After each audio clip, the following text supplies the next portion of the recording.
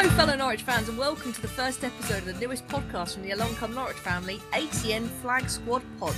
Unlike the ACN boys, we can promise you absolutely no talk about team selection, tactics or the benefits of a high press versus total football. We'll be using our time to chat about all the weird and wonderful experiences we've had as football fans, from horrible journeys up the A1 on a rubbish away day to the smells that remind us of football.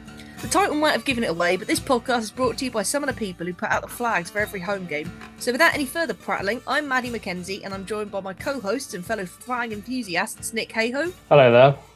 And Terry Westgate. Hello. Good to see you both. So today, to let you get to know us all, we thought we'd have a chat about our footballing firsts. What got us into football, our first game, that usual stuff. So Nick, you managed to choose the right East Anglian team despite some south of the border connections. Yeah, so my getting into Norwich story is quite interesting because my family on my mother's side are all actually Ipswich supporters.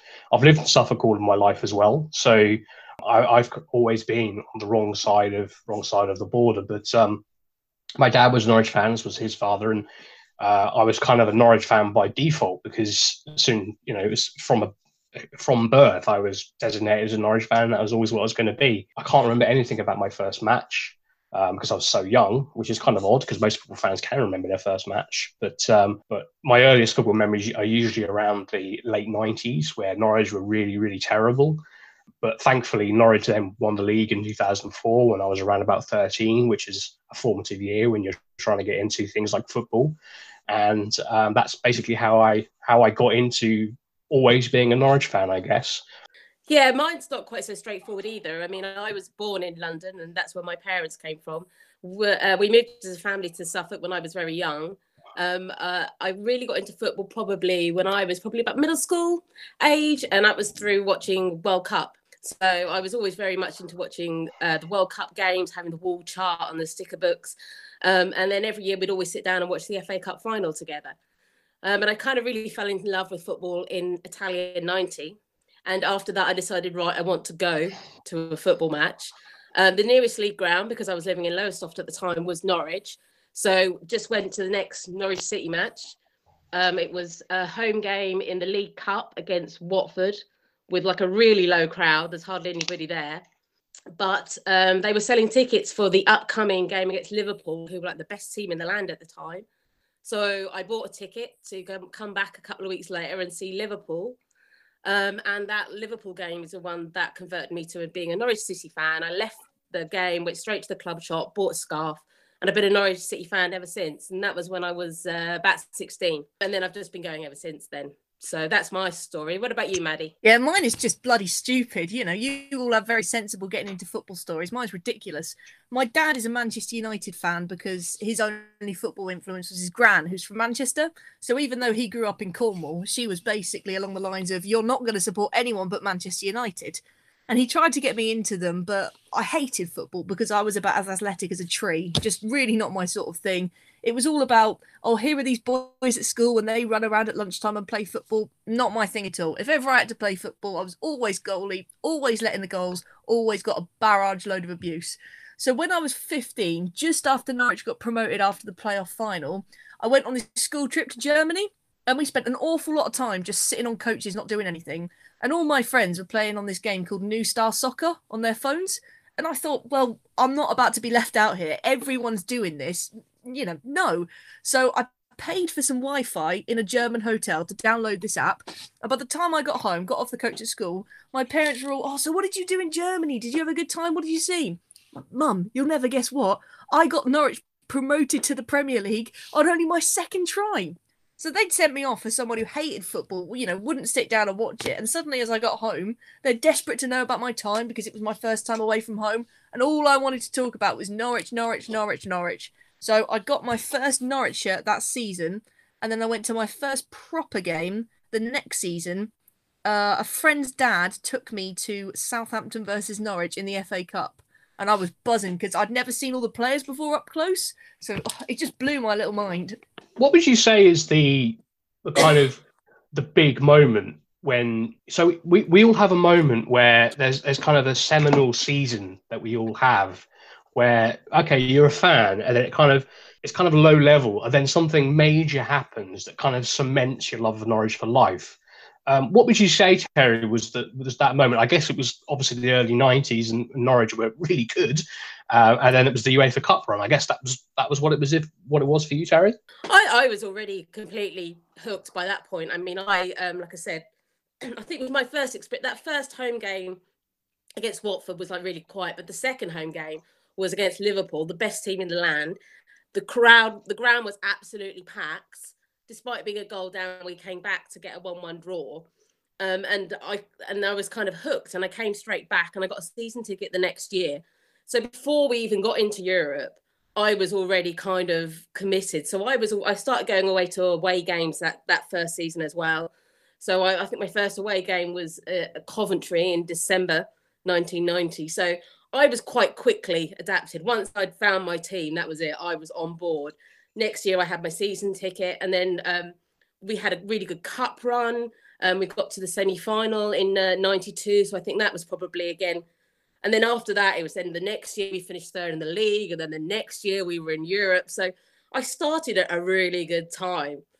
So I have a funny feeling with the early 90 period, because when I was obviously growing up when I was young, this is sort of late 90s, early 2000s, when, like I say, Norwich were really bad. My dad would tell me that Norwich were really good. And I remember reading reference books in Norwich Library. They had a copy of, they had various reference books to do with Norwich, so that, you know, their seasons and that sort of thing. And I would see Norwich in third place in the Premier League. And I'm like, what? And I turn around to my dad and I go, what's this about? And he goes, oh yeah, Norwich used to be really good. And he used to say it's so blasé. And it's like, well, hang on a minute, they finished third. Why aren't you more excited about it? And he was like, oh yeah, it was just because they were really good. And then of course I found out about, you know, the UEFA Cup run. And then I kind of later find out that, of course, one of the things about Norwich when they were good is that we've always been a very desperately unlucky club. So we qualified for Europe several times when English clubs were banned from Europe. When we were in the UEFA Cup, you know, we beat Bayern Munich, and then we draw into Milan in the next round, which is crazy considering there was, you know, so many other clubs like Tenerife were in the competition. So, you know, I then later found out that, you know, every single up period when you're a Norwich fan, it always has that down period. I would just say that, though you say that, at the time, we didn't feel unlucky. When we drew Bayern Munich, we were really happy about it. And then when we drew into Milan, I knew we were going to be playing in the San Siro. We saw that as a good thing. We didn't see that as unlucky. So it's really interesting that you, looking back on that, you think, oh, they were so lucky. But actually, we felt it was amazing. We were going to these sort of, you know, renowned football stadiums and playing these big teams. And we thought, well, this is what Europe is about. I think it's changed a bit since, because back then, it wasn't Champions League and Europa League. It was a knockout competition, and there were less games. There were less smaller teams in there. I mean, you still had the Cup Winners' Cup, but like I said, although we finished third, we only got into Europe because Arsenal won both cups. So there weren't as many teams playing in Europe. So I think at the time, I think very differently about it. You didn't have like these teams that qualified lower down the league. That got into Europe and then went off to these sort of weird, obscure places and could go on quite a decent cup run. It wasn't like that. You were going to be playing a lot of top sides. So actually, when you drew Bayern Munich and when you beat Bayern Munich, it was amazing.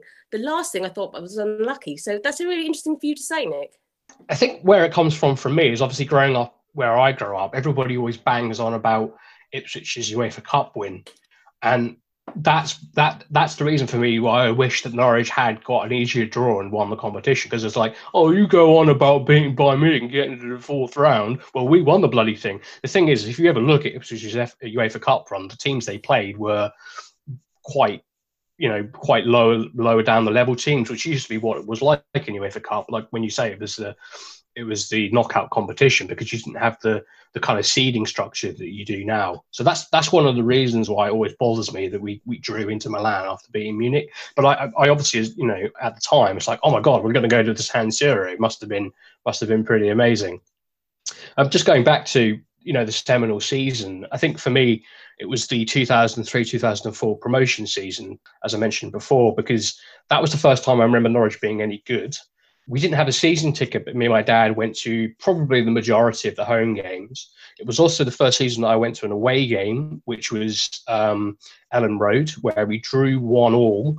And I remember there being an amazing last minute free kick from, I can't remember the Leeds player, but feeling very deflated at the end of it. But my dad taught me a very good lesson, which is that when you're an away supporter, a point is a lot better than a point than it is at home. So that was the main lesson. And then the other away game that I went to that season was the infamous stadium that we all know and love as Norwich supporters, Selhurst Park, where of course we lost because it's Selhurst Park. I think the main kind of my main memories of that season were the way that I'd never been part of what was a bigger thing before, and I realised what being part of a football club means is being part of this bigger thing, particularly with regard to that promotion parade, where there's a huge crowd that turns up in front of City Hall to see the players lift the trophy, which was the Division 1 trophy at the time, and then seeing the parade. And I'd never been really part of that larger experience before.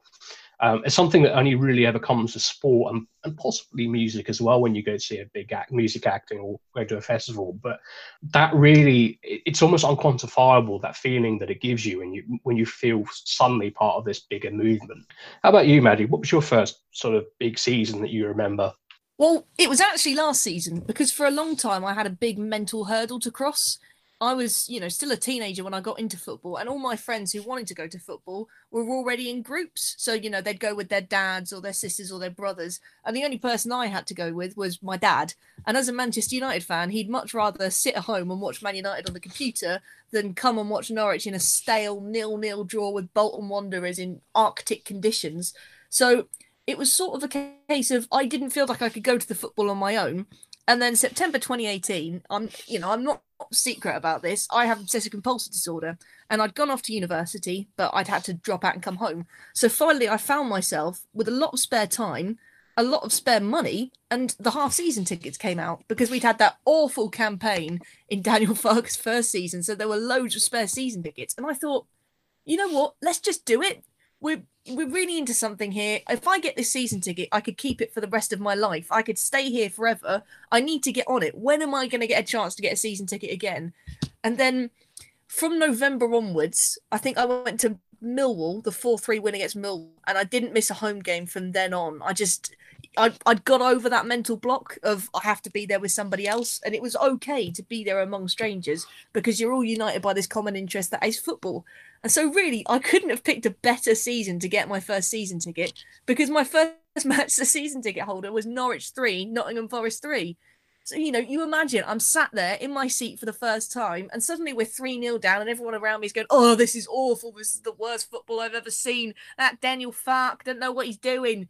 And then up comes Onel Hernandez. And there wasn't a dull moment at Carrow Road from then on, apart from obviously this season, which hasn't had some fantastic moments.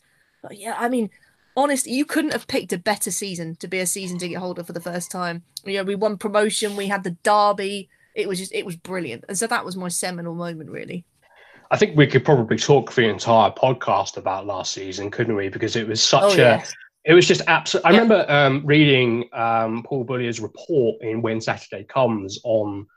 It was the preview section for this season. They write a little record about what happened last season, and one of the things is what was bad about last season, and Paul put absolutely nothing. There was nothing wrong with it, because apart from that little tiny wobble where we all got a little bit nervous at the end, pretty much it was perfect in pretty much every way, because all of the matches were chaos. Amazing comebacks. There was at least 4 or 5 what you would call kind of historical fixtures. We beat Leeds away. I mean, we beat Ipswich 3-0, and that's probably maybe 4th or 5th on the list of amazing things that happened. That just kind of goes to how mad that season was. I would say Paul Lambert getting sending off was actually better than the result. That's one of the highlights for me. Yeah. I just remember stood there talking next to me. What the hell is going on? I can see policemen. What's happening? Because I've got such crappy vision, but I never have my glasses with me. And the guy was like, "He's just been sent off. He's been sent to the stand." No way! You couldn't write that. So talking about last season, then let's just give everybody a little bit of a background as to what the flag squad is, because last season was when the flag squad kind of ramped up. So we're part of a little team that helps put the flags out in the Barclay and sometimes other stands as well before the game. They don't get out there by magic. They don't get out there by staff either. They get out by us, and we totally volunteer our time to do it. And we've become a little bit of a close knit community. So Terry, how did you get into the kind of the flag squad, and what makes you feel good about doing it? I suppose I was very much on board when the whole of the Barclay project started, about getting the Barclay, getting the atmosphere back in the Barclay, because like I said, I've been going to football for 30 years now. And I do, you know, and I remember what it used to be like when it was terracing. And so as soon as the people were getting on board with that, I was like, oh, I completely support this. So I even wrote a blog for Along Come Norwich, which got a lot of response about getting people to sing in the Barclay. And then I just saw one day that they were tweeting that they were looking for volunteers. And I was like, well, actually, I've got this particular game. I didn't have anything planned beforehand. I could just go to the ground a bit early and help with the flags. And I can't remember the first game that I did it, because I didn't know at the time it was going to be really, you know, a big thing in my life. I thought, I'm just going to go along and help one day. So it was some point during last season that I started doing it. And it's become a point now with both of you, is that's all part of my ritual now for a home game, is that I'll get there early, whatever time they need. Sometimes you only need to be there an hour and a half before. Sometimes it's 3 or 4 hours before, because we've got so much stuff we need to get done. And that's just part of my match day experience now. And I love it, because I love the effect that it has on the ground. I love the images and the videos that you see afterwards. But most of all, I just love the enthusiasm that you get from people in the ground for doing the flags. Well, it's your fault, isn't it, that I'm into the flags? But before I get to that, you know, just the other day, I was telling you guys about the first time that I had a flag in the Barclay. And it was Derby County, my second match of the season ticket holder. And when I got there, I could see the flags in the B block, and I'm thinking, have I got a flag on my seat? Have I got a flag on my seat? Got there, they'd put one specifically on my bit, and I'm straight on my family group chat going, guys, you'll never guess what? You'll never guess. I've got a flag. It was such a big moment, because I just loved them being there, and I was finally a part of it. And then on the final home game of the season, so when we got promoted against Blackburn, I think we were all in the pub with a group of about 10, 15 people, and you guys were off to do the flags, and I thought, you know what? Why not? Something to do. This is going to be a special day. Why not make it all the more special?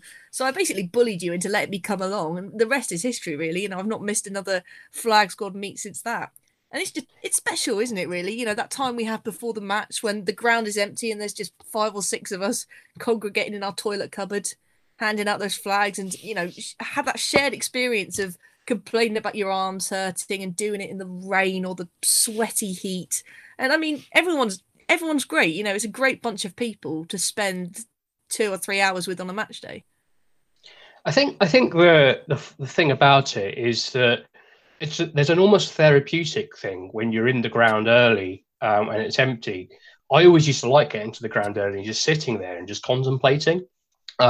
So to do that while you're putting the flags out in itself is almost meditative, and it's, you know, I'm not worrying about anything outside of that stadium at that time, which is what you do at the football anyway, but you're not even worrying about the football at that time. So yeah, it's a lovely kind of calm moment, I think, in my week or my fortnight when I'm putting the flags out. The way that I got into it is that I was writing for Along Come Norwich before, and I kind of got roped into it by default because I was meeting up with John and Andy occasionally, and they kind of saw me when I was in the Barclay end and was like, can you help out with the flags? And I was like, well, I can't really say no, even though I fancy a pint. So so I kind of got into it that way. I remember a fixture where me and one of our comrades, Rich, who also helps out with us, we put out the entire flags, all of the flags in the Barclay for one of the evening games. So the entire lower Barclay just between the two of us. That was quite a lot of hard work. But yeah, kind of come from there, and we've now became quite good friends. And it's been really good experience when going to the football, because I go to the football by myself, and I think both of you do as well. But we're not really there by ourselves, right? We're there with everybody else. So it's great to meet up with people who I kind of already knew on Twitter, because I'm following some of you guys on Twitter, and we've become good friends after that. So it's been such a cool thing to kind of be a part of. I think for me as well is that I remember seeing I was putting the flags out in the seats, and I gave a flag to a young kid who was quite excited to get one. And he was really excited, and he was telling his mum, he was with his mum, oh my God, I got a flag, and or this sort of thing. And that for me absolutely made it, because I was like, well, that is exactly what football was about, because all of this other nonsense and all of this crap that we all hate football for quite a lot of the time, that is all forgotten about when you see that moment when that kid picks up his flag and he waves it and is excited about it, or when he's celebrating with his dad after the game and Norwich have won and he's singing the Teamy Pookie Baby song with his dad. That's what it's for. And it frustrates me when people forget that that's what football's for. Yeah, I would say that I love that. When I'm handing out the flag and I can see that somebody's sitting there watching me, and I turn to them and say, would you like a flag? And they always go, yes, please. And I love those little moments. And I also remember when we did so we have those big surf banners that we only do every now and again because they're a lot of hard work. But we did one for Bournemouth at home, I think, wasn't it? When we did it in the River End. And I'm not the River End, the South Stand, sorry. And I remember we were all a bit nervous about, what are the people in the South Stand going to be like? We're coming over here, we put this big flag over their heads, they're going to get in the way of their view, they're going to be all grumpy about it. And then when we did it, they honestly couldn't have been more nicer. They were so keen to be involved. They were so glad that they had a flag in there. And it just made me think that it isn't just a Barclay thing. We think it is a Lower Barclay thing because that's where it started from. But actually, everybody in the ground loves these displays. And they were so keen to get involved. And that was a really nice moment as well. There are strange bits with the flags, aren't there? Because it's almost a Marmite experience. You either have people saying, this is one of the best things that's ever happened, and saying thank you. And you're like, well, it's not really up to me, but, thanks anyway. But then the sour side of it is you do get a lot of abuse collecting the flags in. I mean, when you're handing out the flags, there are a fair few people around my season ticket seat who go, oh, not those bloody things again. Or when you do hand the surfer up and you're like, oh, it's so hot in here. Oh, put it down, do this. And I think people forget that, we're not getting paid. We're just doing it because we love the club and we love to see the Barclay like this. And we do have to put up with a fair bit of stick. And I know Punt and Lorney get a lot of it online as well. You have almost whole accounts dedicated to just trolling along come Norwich whenever they post anything. So it can be a bit frustrating. But when you have moments such as the FA Youth Cup, for example, against Manchester United, and we lost, but we had a whole area of the Jeffrey Watling with the flags and all these kids, like Nick was saying, singing along. And you could just see a whole new generation starting out. And it's those moments that then outweigh the moments when some old git is having a pop at you. I think I must be really lucky because I don't hardly ever get anybody having a pop at me. So actually, people are really helpful. When I'm collecting the flags in at half time, people collect them along the row and they wait for me and they say thank you. So I don't know. Maybe it's just my demeanour, isn't it? Yeah, I think you need to move to Block D and E, Maddie, because I've never had any negative feedback ever. Actually, you might get some people might tut, but other than that, I don't think I've ever got any blowback from anybody, either putting them out or collecting them. I've seen one or two things on social media, but you're always going to get that because you have people who feel that football atmosphere kind of peaked in the late 1970s and it's never going to go back there again. The problem is that you had occasionally brilliant atmospheres in the late 1970s, but you also had some really shit atmospheres in the late 1970s, and you also had a lot of problems with crowd trouble as well. So there's no point in trying to pine for that kind of era again. We love having the loud noise and the atmosphere and the singing, but, we're just doing it in a slightly different way from what was a traditional English atmosphere, taking influence from Germany, taking influence from Italy, the ultra movement, and also from various movements that are within England as well. Crystal Palace have their Homesdale Fanatics. There's also a couple of movements elsewhere. Old Trafford actually has a particularly brilliant one, from what I've heard. The atmosphere at Old Trafford has improved substantially since they've started doing a flag movement there. So, yeah, there's always going to be some negative points, but on a whole, I think we've always, at least from my experience, had positive feedback from people with regard to the flags. Okay, so what was your guys' sort of first away experience, having talked about what we do for home games? Because I don't travel to away games very often. I love it when I do go away, though. I think you guys travel away a lot more than I do. So what was your first sort of big away experience, Terry? Oh, blimey, go to me first. The trouble is, again, because I'm so old, my first away game was in December 1990. So it's a long time ago. And it was, and also, I did used to go to a lot of away games back in the early 90s. And what that means is that I've been to a lot of grounds that don't exist anymore. because obviously the Taylor report came out at the beginning of the 90s, which talked about All-Seater Stadium, and a lot of clubs rebuilt, built new stadiums or transformed their stadiums. So I went to a lot of away games at grounds that don't exist or are completely different. So I've stood on terraces all over the place, and I've been to like the baseball ground at Derby, which was a bizarre little ground, and my very first game was away at Coventry, which was at oh God, I can't remember what it's called. Is it Highfield Road? Yeah, Highfield Road. Yeah. This is in the old days when you used to, football stadiums were in amongst terraced houses, and you'd park on the street, and you'd walk through these terraced houses, and then suddenly there'd be a gap and there'd be a football ground. And that's my first experience. And it was, I think I was in the seat, but I've also stood on terrace there as well. So that's probably I can't remember anything about the game. I'm sorry. It's 30 years ago. So it wasn't a particularly memorable game at all.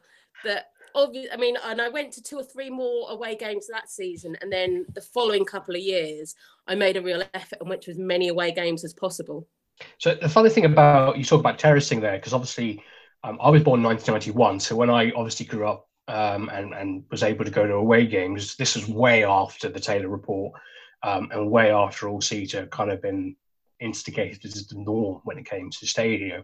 So my actual first experience of watching football on a terrace, or watching Norwich on a terrace, because I see non-league football, but was when we played Burton Albion. And I actually saw us play Burton twice that season when Burton were in the Championship, and both games we drew 0-0.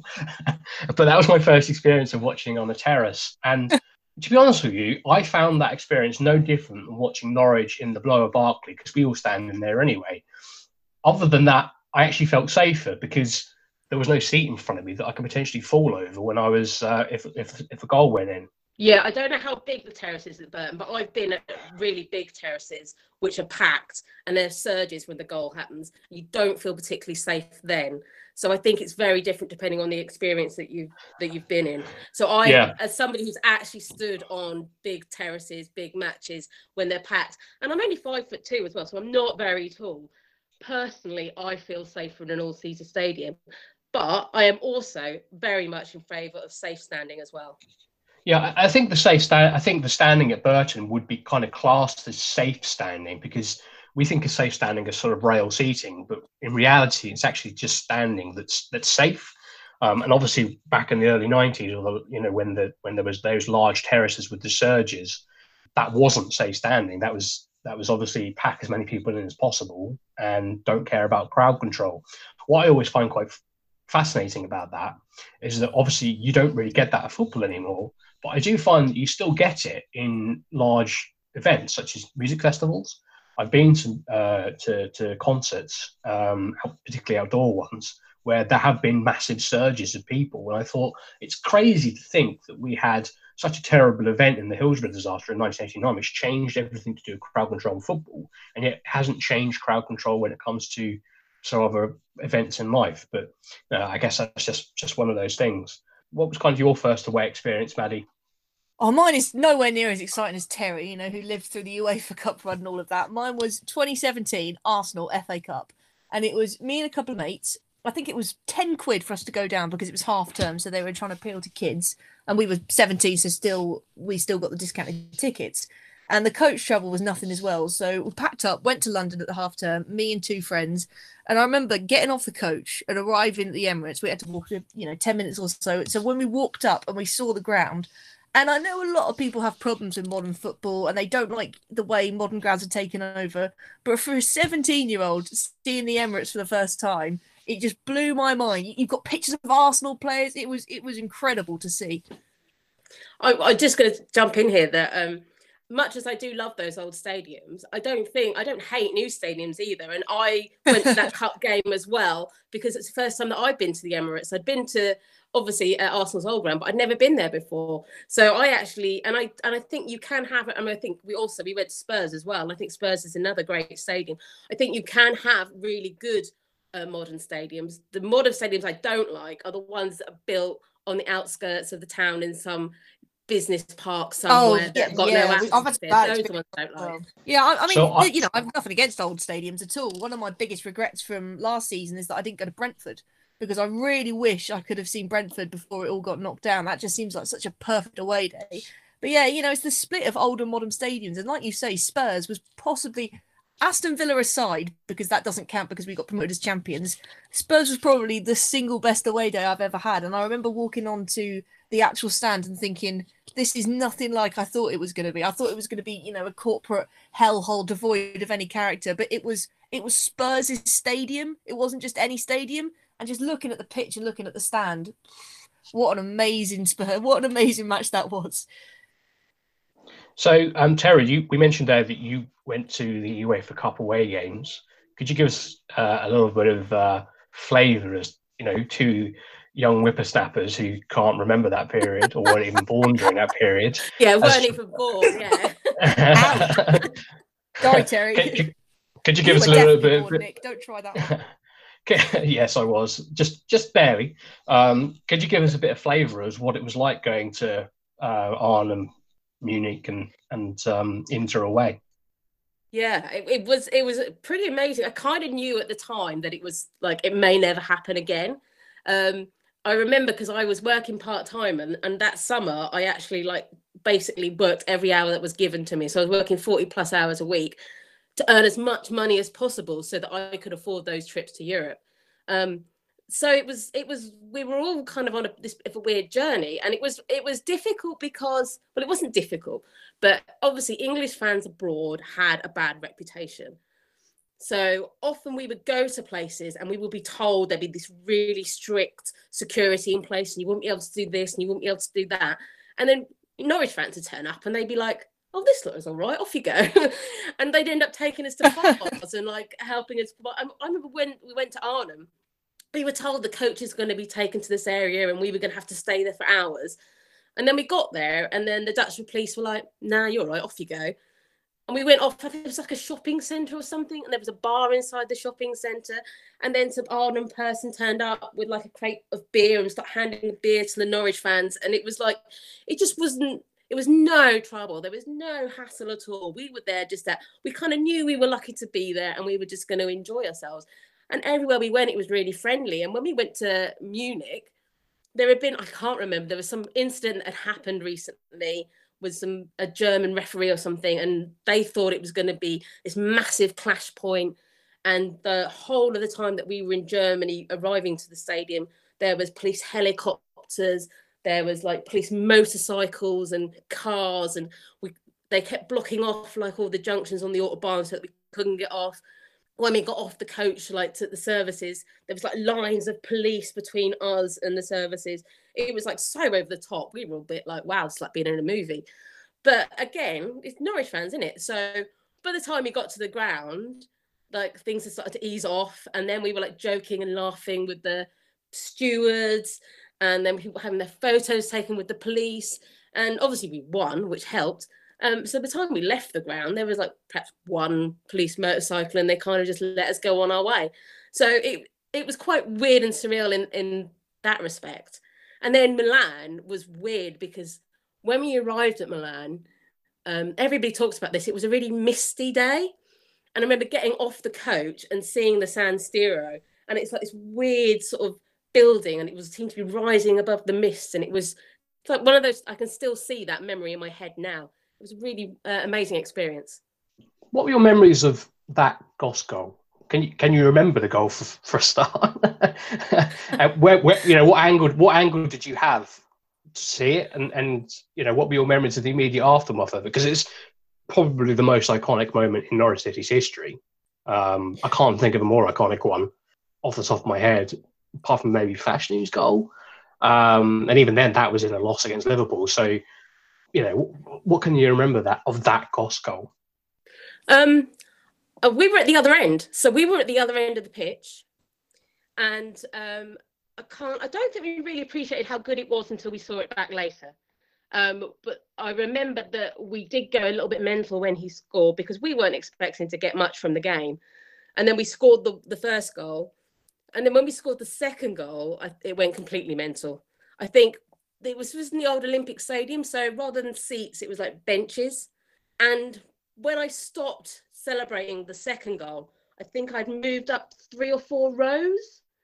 and then had to kind of climb back down to my seat because that was kind of how crazy it was. Yeah, I remember having that experience when Simeon Jackson scored at Fratton Park against Portsmouth, that game that sent us up. We went crazy, and yeah, I remember. I think I was 5 rows in front of where we actually were. It's probably the only time actually I've ever experienced that, and that was mainly because I was on the aisle seat, so I kind of ran right down the aisle. I don't know why we as football fans do that. I don't know why because I remember listening to a show that was talking about when Liverpool won the Champions League in 2005, and someone was saying that oh yeah, when we scored the third, I just ran down the aisles towards the pitch. I don't know why we do that, because it's not like that we're going to get on the pitch or anything. So it's just one of those funny things that we seem to do as football fans. But yeah, I've never done. Yeah, I guess it has to happen when you're maybe a little bit under the influence, perhaps, because you haven't really got control over your emotions at all. Because even when you score in the last minute and you're sober, you kind of have that thing in the back of your mind that stops you from doing something stupid. Where, if when you're intoxicated, that kind of disappears a little bit. Do you have a particular goal celebration you can remember quite clearly, Maddie? Oh, it's difficult because due to current events, I've still not had my first full season as a season ticket holder. So most of my fantastic goal celebrations just come from last season. Although I do remember the first goal I'd seen scored at Carrow Road after a while was Norwich 2, QPR 0. I think August in Daniel Farker's first year. And Nelson Oliveira right at the end scored an absolute belter. And I remember turning to my dad and saying, we're not all bad. I haven't backed the wrong horse here. We're not too shabby. And then obviously everything that happened with Nelson Oliveira and the season, it went on, so it wasn't fantastic. But there are so many goal celebrations to choose from last season, aren't there? You mentioned that QPR game. I sat in the steak pit for that game, and that was the first time I'd ever sat in there. And I was actually, because it was a funny, I think I'm right in saying that it might have been a funny kickoff time, or there was something wrong with the trains. I have to take a train to the game. And the problem with the trains is that they never match up to when the game's going to finish because, for some reason they just can't do it. So I don't leave early. I kind of walk to the bottom of the staircase. So when the final whistle goes, I can quickly nip off. So I'd actually walked to the bottom of the staircase along with a bunch of other people. Then the goal went in. And for some reason, loads of people from the concourse ran out to the front. And it's like, well, you're not going to see it again. There's no action replay. Why are you doing that? And Everyone does that, don't they? Yeah, I've seen that a number of times since as well. That's quite funny when that happens because I don't know what possesses people to do that. Well, one of my favourite videos along those lines. Oh, we might be saying the same thing about when we got a late goal against Ipswich, and everybody left the stadium, and there's video of outside of people rushing to try and get back in again.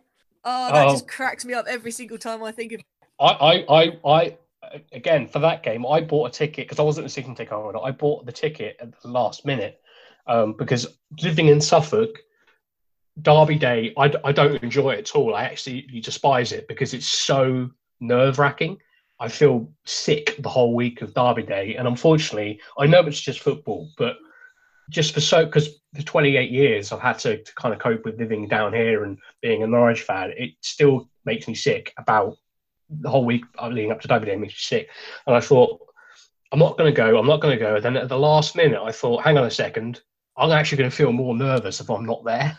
So I got a ticket, and it was in the community stand, the community corner. And yeah, I remember walking down the stairwell after the game in the community corner, just laughing my head off because it was so funny to see that taken away from them. And then that great video came up online of being in when the Ipswich fans were all celebrating near the end, and the whole shit, and then the closer scoring.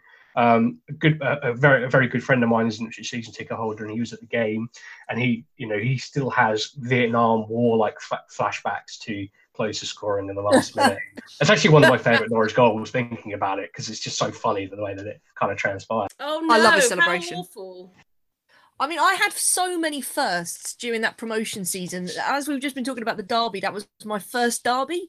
So the other derbies I'd only ever seen on television because I couldn't get tickets. You know, they're like gold dust around derby time. So the first one with Tim Closer, I was at home poorly. I fell off the sofa when he scored, just celebrated like mad. And my dad's like, calm down, calm down. It's just a game. You know, he's obviously saying that to wind me up as a football fan.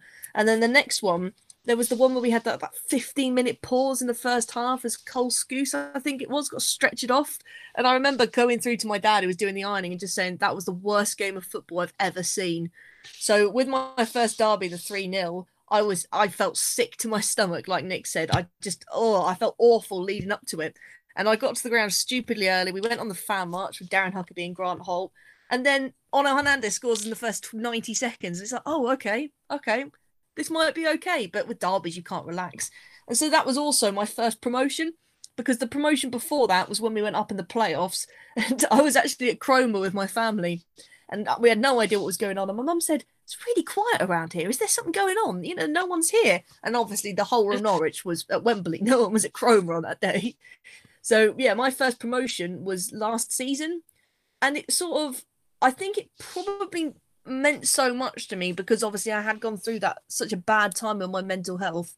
So to see all the players, all the staff and all the fans so connected like that, and to be there and knowing I was there watching as we were making history, getting promoted at home and then winning the title at Villa Park, it was a real knowledge that in 20, 30 years' time, I'm going to look back and remember the memories from this exact moment. This is it. I'm watching history unfold before my eyes. And to see that, having only been a season ticket holder for 5 or 6 months, it was fantastic. I couldn't have asked for anything better. Well, it's interesting to talk about the first promotion. I think my first promotion is quite late because my first game was in 1990. We got relegated in 95 and then we didn't get promoted until 2004. So actually, although we're now very much seen as a yo-yo club because in the last 10 years we've been up and down and all around, actually for the first sort of 15 years that I was a Norwich City supporter, it wasn't quite like that at all. So we had it started off with a couple of dull seasons. Then we had 2 really good seasons. Then we had a terrible season when we got relegated. Then we had that long period when we were stuck in the Championship going nowhere. And then we got promoted in 2004. Do you have any memories particularly of that really shit period in the late 90s? Because I love sometimes you see it on the Rewind Norwich Twitter account, but you see it in other places as well. The nostalgia of that time is quite funny because we were so bad, but sometimes quite. I'm so glad I've never been Norwich. It's sometimes quite nice just to look at things like squad photographs and think, who the fuck is that player? Or you know, who's. Well, yeah, there are loads of players that I won't remember at all because I've not got the greatest memory anyway, and there are some that you just block out. I mean, it's funny because you still enjoy going to football, don't you? And I would still go to away games now and again, and I'd still get a good day out from going to watch football, though not actually watching the football at the time. I mean, my biggest memory of that period is that thank God for people like you and Roberts, who single-handedly would save us from getting relegated. And I've got some terrible memories, like going to places like Port Vale. Do you remember Port Vale? I saw us lose 6-0 at Port Vale. I mean, that's just rubbish, isn't it? That's how awful we were. But, it was still a day out, wasn't it? You just kind of made the best of it. And you just Vale. Port Vale and Crewe. I remember losing. How many clubs have we offended in the last 40 minutes, do you reckon? Probably quite a few, but, So what about you, Nick? When was your first promotion? Is it the same as mine? Yeah, so my first promotion was 2004, which I've already mentioned what that was like when I was 13 when that happened, to what it was like when that sort of going through your kind of formative teenage years. I also remember the 2002 playoff final. I've blocked that from my memory. Yeah, I that's kind of the first big day out that I can remember having as a Norwich fan. I can remember being under the roof at Cardiff, which is, when you're 11 years old, seeing football played indoors is something that's quite exciting because it's like, oh, this is really unique. I can't remember anything about the regular game because, it's actually quite a poor game. I can remember Robert scoring. I can remember my dad hugging a stranger and thinking how odd that was. And then I remember crying my eyes out after the penalty shootout. So pretty bad memories after that. And in fact, when we got promoted when we won the playoff final at Wembley, that almost kind of got rid of all of those bad memories of Cardiff. It was a bit of closure because we were so comfortable on that day of when we won. So I kind of got rid of all of those memories. I just love the juxtaposition of the fact that you two both have the same promotion as your first promotion. When you think of everything you've seen, Terry, you know, you've seen the cup run, you've seen us BCA, and yet you two, who, you know, not to offend you, are not that close in age, have the same promotion.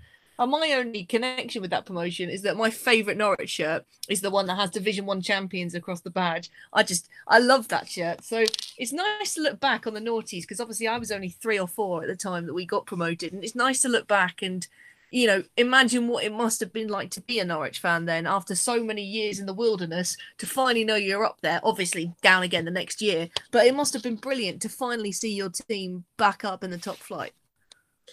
I can honestly say, yeah, I prefer the last sort of 10 years where we've been a yo-yo club. That's been much more enjoyable than that period when we were just a mid-table championship team. And it's so much more, you know, I remember the first relegation. That's probably more of an important thing for me. So when we got relegated in 95, that I was absolutely devastated. Because it was like I say, it's only a couple of years after all the Munich fun, and we'd been this really good team. And then suddenly I went through my very first relegation and I was heartbroken.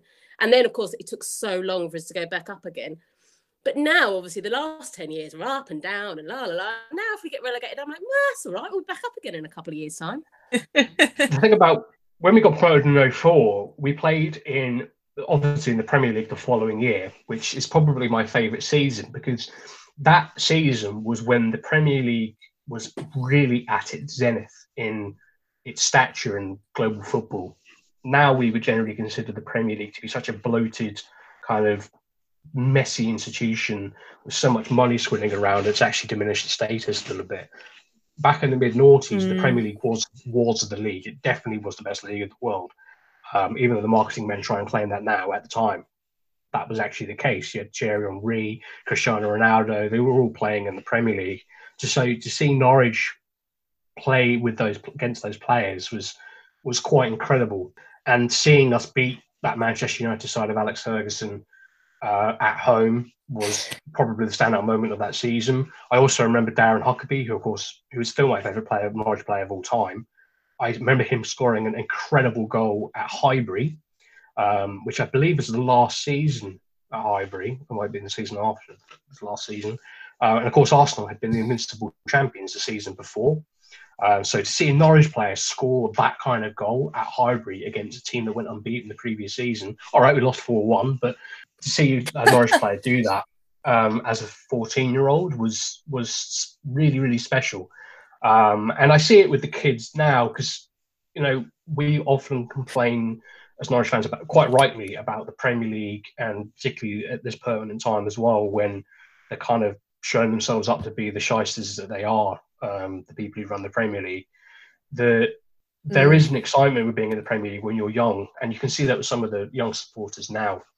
It's quite important to remember that, because I think because sometimes we say, well, it's better in the Championship, and that's often an argument that floats around Norwich fans. But the problem is if you start saying that you don't want to be promoted, it kind of makes football a bit pointless. And you don't really want to go down that thin wedge of thinking, because when you do start going down that thin wedge of thinking, you'll realise that all football is a bit pointless.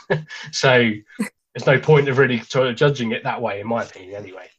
Yeah, I sort of had the same moral dilemma at the start of this season, because I'd never seen Norwich play in the Premier League. So the idea that we were up there and, you know, we were going to have Sergio Aguero and Alisson and even Jordan Henderson come to Norwich and play against us, it was baffling. It was so fantastic to me. And the fact that we've gone this long without mentioning it is pretty spectacular. And I'm sorry to be the one who brings it up, but VAR, it ruined it for me. The fact that all those special moments, you know, that should have been so important. You know, seeing my team score against Tottenham Hotspur, the finalists of the Champions League, seeing Timo Pukki do that, and then suddenly it's taken away. And I don't buy into a lot of this. Modern football is terrible. Well, it was all better back in the 80s. And I know I wasn't alive in the 80s to say that, but I don't buy into the fact that modern football is a cesspit. But I think it's really shattered the illusion for me that the Premier League is the place to be. And especially with all that's going on at the moment, which we don't need to dwell on. But as Nick says, it's really shown the Premier League is possibly just the most disgusting league in England. The fact that they clearly don't care about the fans, they don't care about the players, and it's really shattered the illusion that I want Norwich to be a top flight club all the time.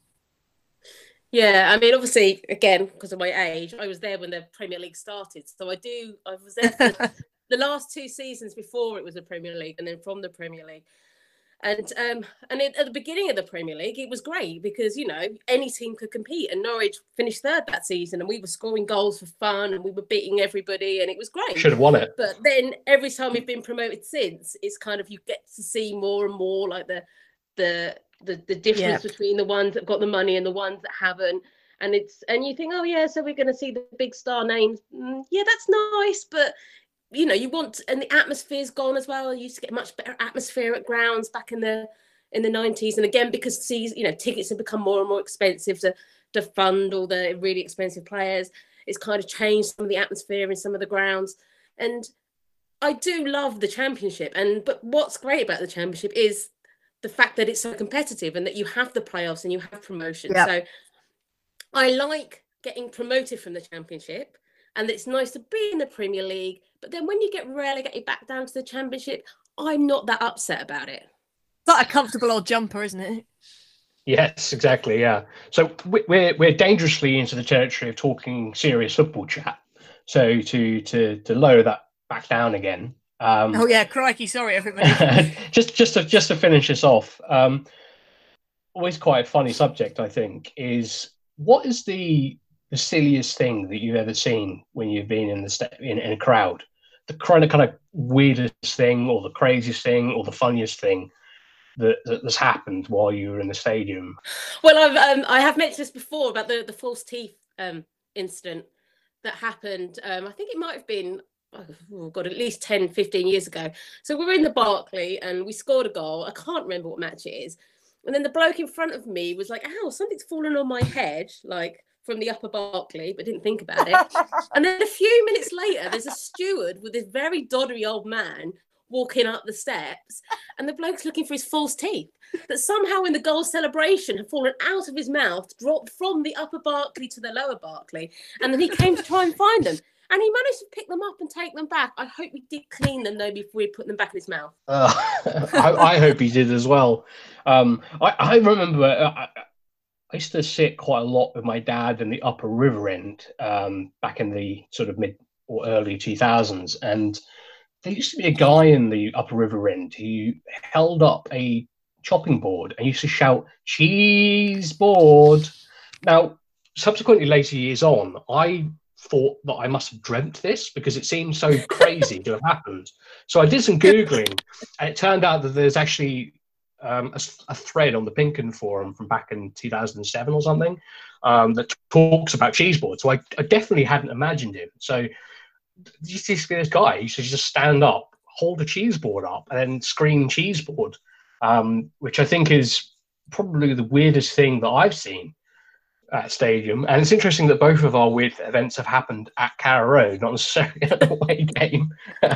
My favourite weird thing is definitely influenced by present company, and it didn't necessarily happen in the crowd, but it did involve a crowd member. So Tampa time. They'd finally changed Tampa time from that god-awful half-time event we had over the past 2 seasons, and they make 2 people run around in giant Zorbs.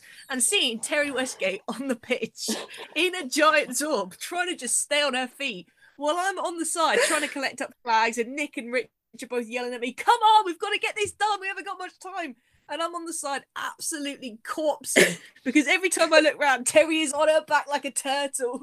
Like, come on, you have to get me up, you have to get me up. And obviously, knowing the stadium announcer, you've got a bit of banter going. But I don't think I can ever top that for half-time. Every half-time after that has been disappointing because it will never beat Terry just laying there going, help me, please. Oh my God, I can't believe you've mentioned that, Maddie. That's another situation where my height went against me because I'm so short that when they knocked me over, my knees were inside the Zorb, so I couldn't bend my legs to get myself back up again. Oh, it was an absolute... and the bloke I was playing against was about twice my size. So he just basically ran at me full pelt, knocked me over, and then he had like the whole of the pitch to himself. What could you have won if you had won it? Was there a prize?